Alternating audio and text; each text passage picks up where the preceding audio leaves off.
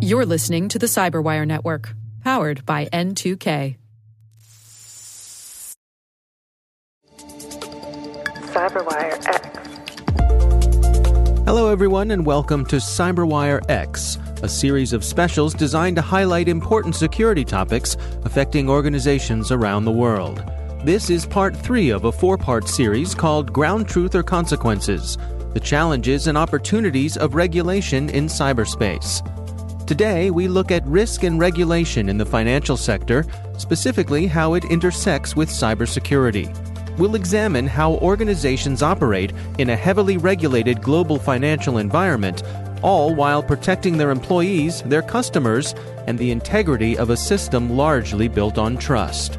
A program note: each CyberWire-X special features 2 segments. In the first part of the show, we'll hear from industry experts on the topic at hand, and in the second part, we'll hear from our show sponsor for their point of view. And speaking of show sponsors, a word from our sponsor, Gemalto. Your enterprise is rich with sensitive data at rest and in motion throughout the network. But what happens if that sensitive data isn't secure, or if it's improperly accessed? We're guessing that regardless of what defenses you have currently implemented, the thought of your data being stolen or manipulated keeps you up at night. Gemalto tackles the 2 main causes of cyber attacks: identity theft and data breaches. They do this by providing next-generation digital security built from 2 technologies: secure digital identification and data encryption. Gemalto already operates these solutions for many well-known businesses and governments, protecting trillions of data exchanges. And as independent security experts, they guarantee digital privacy and compliance with data protection regulations. Gemalto puts you back in control of your own data. Visit Gemalto today to learn more about their access management and data protection solutions. You can also check out the most recent findings from the Breach Level Index, which tracks the volume and sources of stolen data records. Go to gemalto.com/cyberwire to subscribe and learn more. That's gemalto.com/cyberwire. And we thank Gemalto for sponsoring our show. The financial services sector is a complex web of financial regulators, all with different missions and different authorities specifically to support those missions. That's Valerie Abend. She leads Accenture's Financial Services North America security practice, and she's also their global cyber regulatory lead. It's perhaps the most complex in the United States. Many of the other jurisdictions around the world have, one central bank that also is their prudential regulator. It's their safety and soundness regulator. It regulates their markets, their banks, payment systems, every kind of aspect of the financial system. We have 9 federal U.S. supervisory agencies. That's Josh Magri. He's Senior Vice President and Counsel for BITS. They're the Technology Policy Division of the Bank Policy Institute. We have 3 self-regulatory organizations. And then at the state level, there tends to be a split between insurance, state supervisory agencies, securities, and banking, all of which are appropriately concerned about cybersecurity and regulation pertaining to cybersecurity, but it has created a very complex environment over the past 3 to 4 years. The cyber regulatory side is relatively new from the concept of truly around cyber oversight. For more than a decade, almost 2 decades now, particularly in the banking sector of financial services, there has been a long time focus on, we'll say, IT risk management, information security, and some aspects actually go into third-party oversight. But it's only been as of late that there's really been a focus on cyber attacks and what that means from a regulatory standpoint. The banking regulators try to address this through an organization called the Federal Financial Institutions and Examination Council.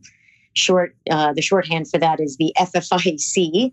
That is a statutory body that brings together all of the regulators that are in the banking segment. So the credit unions, the banking federal banking regulators, and they come together to address a myriad of issues, which also include cybersecurity and how to kind of coordinate the examination policy, the training of examiners on a range of issues, but also in the cybersecurity space. A few years back, the financial services sector was quite involved in the National Institute of Standards and Technology's development of the cybersecurity framework. And the cybersecurity framework, what it amounted to and what it was developed out as, was not only a means to talk about cybersecurity and cyber risk management, but also an organizational structure to do just that. And the financial services sector was very involved in its creation, and it came out in 2014. Many of the financial services sector firms started to move toward organizing around the NIST cybersecurity framework. Right around that time, we started to see some regulatory issuances from the supervisory agencies, the financial services supervisory agencies. And we started to see that the way that the issuances were written, they were written in such a way as to be different in terms of the taxonomy between the NIST cybersecurity framework and what was in the documents themselves. So we put it to a survey, and we used the FSI-SAC as our distribution mechanism, and the results that we got back in 2016 were somewhat astounding. Chief Information Security Officers were saying that about 40% of their time and their team's time was spent doing cybersecurity regulatory compliance and not security-related activities. So with this survey result, we realized that as a sector that we needed to do something about it because the number of job openings for cyber was only increasing. The way that we decided that we needed to tackle this was at the organizational structure and the taxonomy level. So for the better part of 2 years, we've been developing out what we've called the cybersecurity profile for the financial services sector. It is true that financial services is often pointed to as the most mature or as mature as, say, the defense industrial base relative to what we would say are the critical infrastructures supporting, the global economy and the systems that we all rely upon every day. It is true. Part of it's because it's where the money is. It's also true because they're so heavily dependent for their business on IT. At the end of the day, financial institutions, they don't really have a lot of assets outside of the money they actually manage, which is all digital now. The delivery channels, which is largely becoming, incredibly digital. Many of them are even building branchless banks now, where you have a financial institution that literally has no physical presence in terms of a branch. And, they just depend on IT systems. And so maintaining trust, all they have is the ability to maintain trust and to manage your digital assets in terms of money really well, and smart people. That's what they have. And so in order to maintain that trust, they are more mature in terms of their thinking about IT and digital services. And of course, how to maintain not just security, but resilience, right? That ability to have a high availability to your customers to provide, a strong set of services to them. That said, there is this is an incredibly complex area, and nothing is foolproof. And so, while they do have a higher level of maturity, they are constantly challenged with addressing not just new areas of vulnerability, but new areas of their business that could present additional vulnerability that might be very attractive to cyber attackers. We fully anticipate that there will be additional regulations. But when there is, we ask that they use the organizational structure and the taxonomy that's integrated within the profile and use that within the regulation itself. May not be in the legalese up front, but what we've asked for is, essentially after they get through all the legalese and what the regulation is and what it's about, to put an appendix saying, All that stuff up front, what we're really saying is that we're going to ask you these 3 or 4 additional questions during an examination, and they fit within the profile here, here, and here. It's also hard when we look at regulation in isolation, different ends of the spectrum or different parts of that pyramid, if you will, around how folks think about GDPR and GDPR compliance. So say for at the bottom of that pyramid, where unfortunately many people may be, they may think to themselves, I don't have a branch in the EU, so this doesn't apply to me. And unfortunately, that's not the case. And then maybe in the middle of that pyramid, you have a fair amount of entities who understand it does apply, and they're looking at it as a very compliance-driven activity. How do I make sure that I am checking all of the boxes? But at the top of the pyramid, I think where you're most strategic is not only thinking about it, yes, I have to comply. Yes, it applies to me. Yes, I need to think about my overall data management strategy. But how do I actually think about the fact that the GDPRs of the world, not just this one regulation, but that the future regulation is going to continue down this path, and that I don't look at regulation in isolation, that I don't look at one specific regulation and think only how I comply with that, but I actually internalize all of this, understand that the future is going to become more complex around security, privacy, and what I'll call data localization requirements that actually require you to think about your business model maybe a little bit more strategically than you have in terms of its use of data in perpetuity. I think we are at a time of increasing complexity from the standpoint of not only securing digital assets and for financial institutions to provide their services in a secure and sound way, but I think from a regulatory compliance standpoint, it's particularly complex. I like to call it demonstrable risk management. How do you not only comply with what's being asked, but you actually have to do it in a demonstrable way? It's not enough just to say on paper that I have this set of controls and I have this type of governance around the process to ensure that we're understanding where the risk is and we're consistently changing our risk management processes based on that risk and using threat intelligence. It's increasing complex to show how you're doing it. That control is working up to X percentage level of the time, and I have confidence in it actually behaving the way we intended it to behave. And that is really hard. And it's also hard when we think about the fact that these are highly competitive environments. Customer experience is incredibly important to what financial institutions do. The pace with which they're operating at is very fast.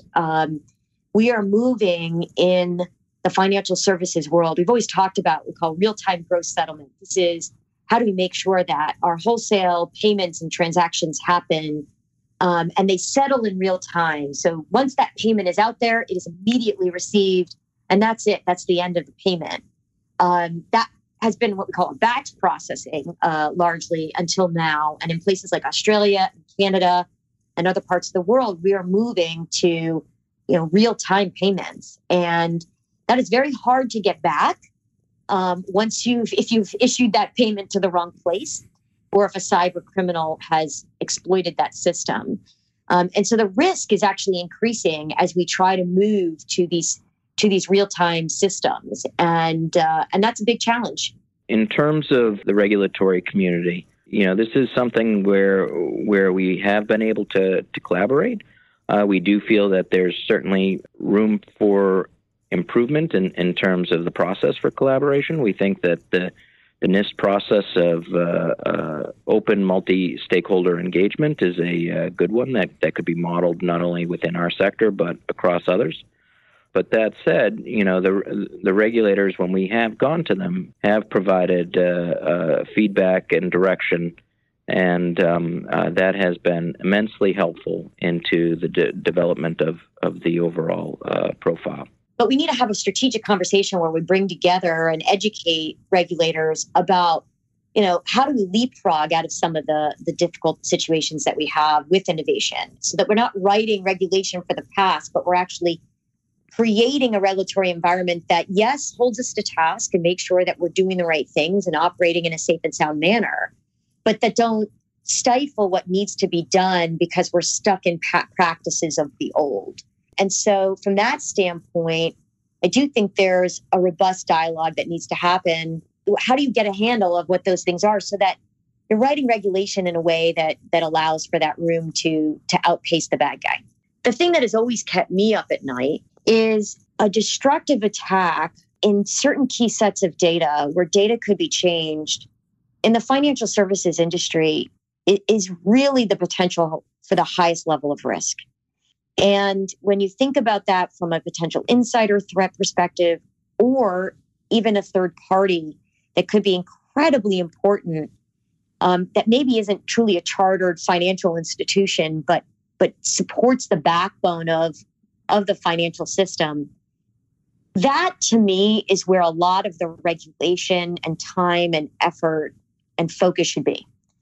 But I do think we spend a lot of time focusing on maybe some of the things that, while important and difficult for institutions to deal with, probably don't represent the potential for systemic risk across the entire financial sector. And so I think the one thing I would want to stress is, as we think about where oversight and focus needs to go, I would argue that better collaboration, better focus, stronger sets of eyes on those things that are truly supporting potential systemic risk.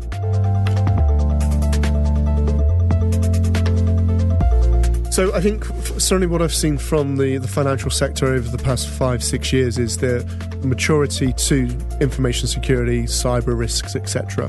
That's Jason Hart. He's CTO for Enterprise and Cybersecurity from our show sponsors, Gemalto. However, I still think there is a view that because they are following a particular standard or a particular regulation that they are secure, when actually this isn't always the case. Now, they are heavily regulated, so they have to operate within those guardrails. Without a doubt, but one of my bugbears is I see many financial organizations around the world of all different sizes and demographics. A lot of them still don't use multi-factor authentication, and I'm just like, really, they have a form of step up authentication, but from a bad guy's point of view, the ability to conduct social engineering attacks is still very simple and very easy. So I still think there's certain parts of the financial industry which are low-hanging fruit to the bad guys. And why do you suppose that is? I mean, obviously, it would seem to me that no organization has a bigger bullseye on their back than the financial sector because that's where the money is. Great question. So often I get into conversations with these types of organizations and, say, so multi-factor authentication, two-factor authentication or step-up authentication, surely this is required. And their answer most of the time is, well, the users don't like it. It's the user experience. But my argument is, well, the user to one side, sure, you have an obligation of protecting that, that organization's data, their account, or the financial information. So surely you as an organization should make it simpler, easier to remove that barrier and provide a seamless user experience. The technology is out there. For me, the ultimate security control is the one where an individual doesn't actually know that they're going through a particular security control or going through a particular motion which is providing a higher level of security. And do you suppose, this is a result of this rapid evolution that we've seen, how more and more of the financial operations that we do day to day, both from a business and personal point of view, they've shifted online? I think we're seeing a huge amount of disruptive technology coming into the financial sector. It's a sector which is open for disruption. Ultimately, the new organizations coming into the market now think about the concept of what I talk about a lot is the user need. As a customer, as a user need, what is it actually I want? What is it I'm trying to achieve? Open banking is a great example where suddenly now I can sign up to a service. I can see all 4 or 5 of my bank accounts in one visual pane. I've got real-time cash flow. I get a report every month that I've spent $200 on coffee, which was a shock. So, that's the user need. So now that's driving the consumption, but at the same time, it's creating more data, which can be used, to further enhance those services. So for me, disruption in the financial industry it's fantastic as a user because I get a better user experience. But at the same time, more data is being created, multiple bank accounts are being brought together, which suddenly then increase the potential risk. And so how do organizations need to respect that gathering of data?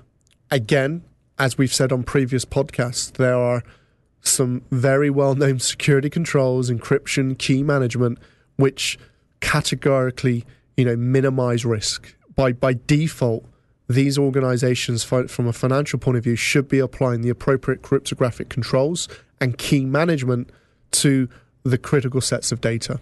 If I'm in the technical department at one of these organizations and I need to make that case to my board of directors, I'm going to them hat in hand asking for the money to make this happen. How do I make that case?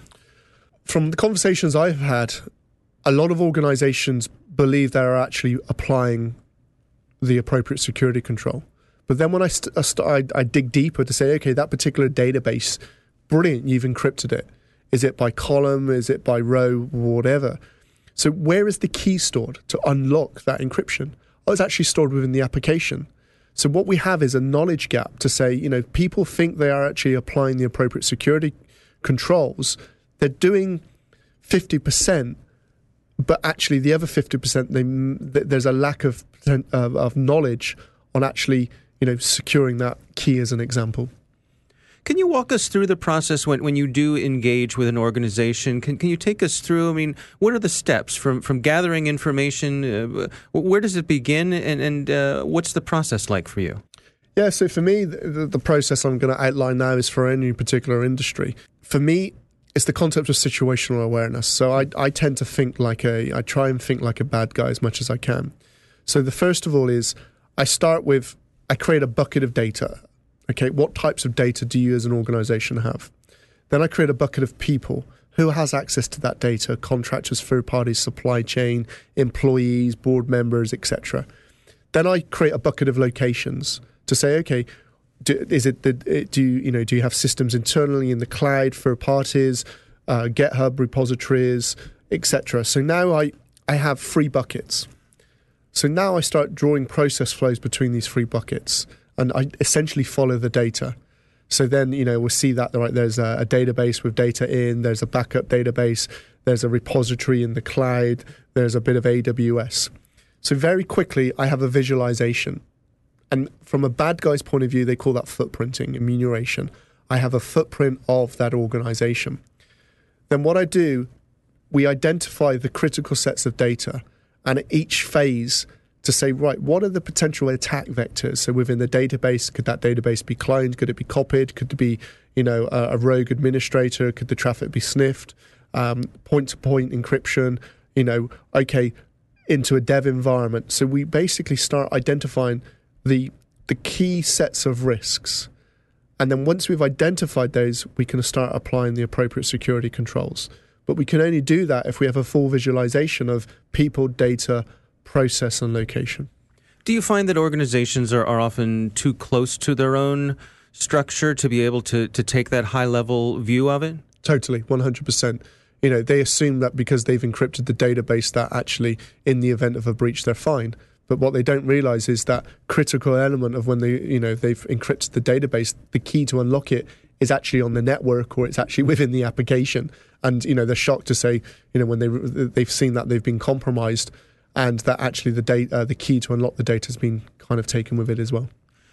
Forgive me the level of this question, but it's a fundamental one, I think. When we're talking about the financial sector, in the modern economy, is there a difference between what you and I would refer to as money and data? Are they the same thing these days? For me, data is the new oil, okay? Depending on the type of data, it can actually be more valuable than actual money itself. So again, let's think in the world of a bad guy. If I can compromise an organization and capture a lot of personal information on that individual, I can take that data and create other downstream attacks. So ultimately, it's a multiplier effect. So data is money. I can sell, I can use that data, or I can use it to conduct other attacks. In addition, if I've got multiple data sets from multiple breaches, now I get a very good visualization of an individual and a profile of that individual. Suddenly you have a data set on individuals, which then can allow some very sophisticated attacks, account takeover, compromising someone's, doing social engineering attacks against them, conducting further financial fraud against them. Now, we've spoken about some of the technological approaches here, using things like encryption, but what about the social engineering side? We hear more and more that is the way that folks are getting into systems. I mean, is this a matter of training, or should the technology be protecting our users, our employees from this from the get-go? Social engineering is nothing new. I was doing it, 20, 24 years ago. Mm-hmm. The only difference back then, it would take a lot longer to actually conduct the social engineering attack. The stuff, the adverse or the increase in technology has allowed a social engineering attack to take place very, very quickly, and also at multiple channels. I could send you a text message now, portraying to be one of your colleagues, actually masquerading to be one of your colleagues. There's multiple channels now. So for me, social engineering is more about the people, is the awareness. Technology can mitigate. So again, the social engineering attack is ultimately about getting, one of the key or kind of main attacks is capturing the username and password, or getting information from that individual to kind of access. So normally it's around the password. If we can start removing some of the static passwords, or eradicating static passwords and replacing it by a one-time password, we're vastly reducing, that particular social engineering attack. Of course, there are ways of socially engineering two-factor authentication passwords, but at least we're one step further.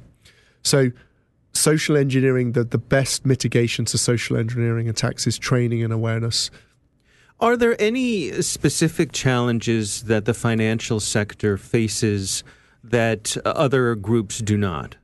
I think it's the level of risk. It's financial, it's real money in most cases. I think what we are starting to see it now, where a bank's customer has maybe inadvertently exposed his log-on credentials to the bank account, and suddenly someone's come along and siphoned their money, their life savings. We are starting to see now the banks initially were accepting that risk and refunding the monies, but we're starting to see cases where now, if the bank can actually prove, the financial institute can actually prove that the individual mistakenly gave their details away, that is the user's or the customer's problem. So I think there is a large financial risk exposure there. I still think that there's further steps that the banks can take. For me, what the banks or financial institutes need to do is apply security controls transparently, so the customer isn't aware that those controls are there. It just happens. So obviously machine learning, artificial intelligence are all going to bring advances in this. But ultimately, we need to start by ensuring that the basic security controls are in place and being used. That's Jason Hart, CTO for Enterprise and Cybersecurity at Gemalto. Thanks to them for underwriting this edition of CyberWire-X. Be sure to visit gemalto.com/cyberwire to learn more about their access management and data protection solutions, and also find out about the Breach Level Index, which tracks the volume and sources of stolen data records. That's gemalto.com/cyberwire. And thanks to Valerie Abend from Accenture and Josh Magri from the Bank Policy Institute for their participation.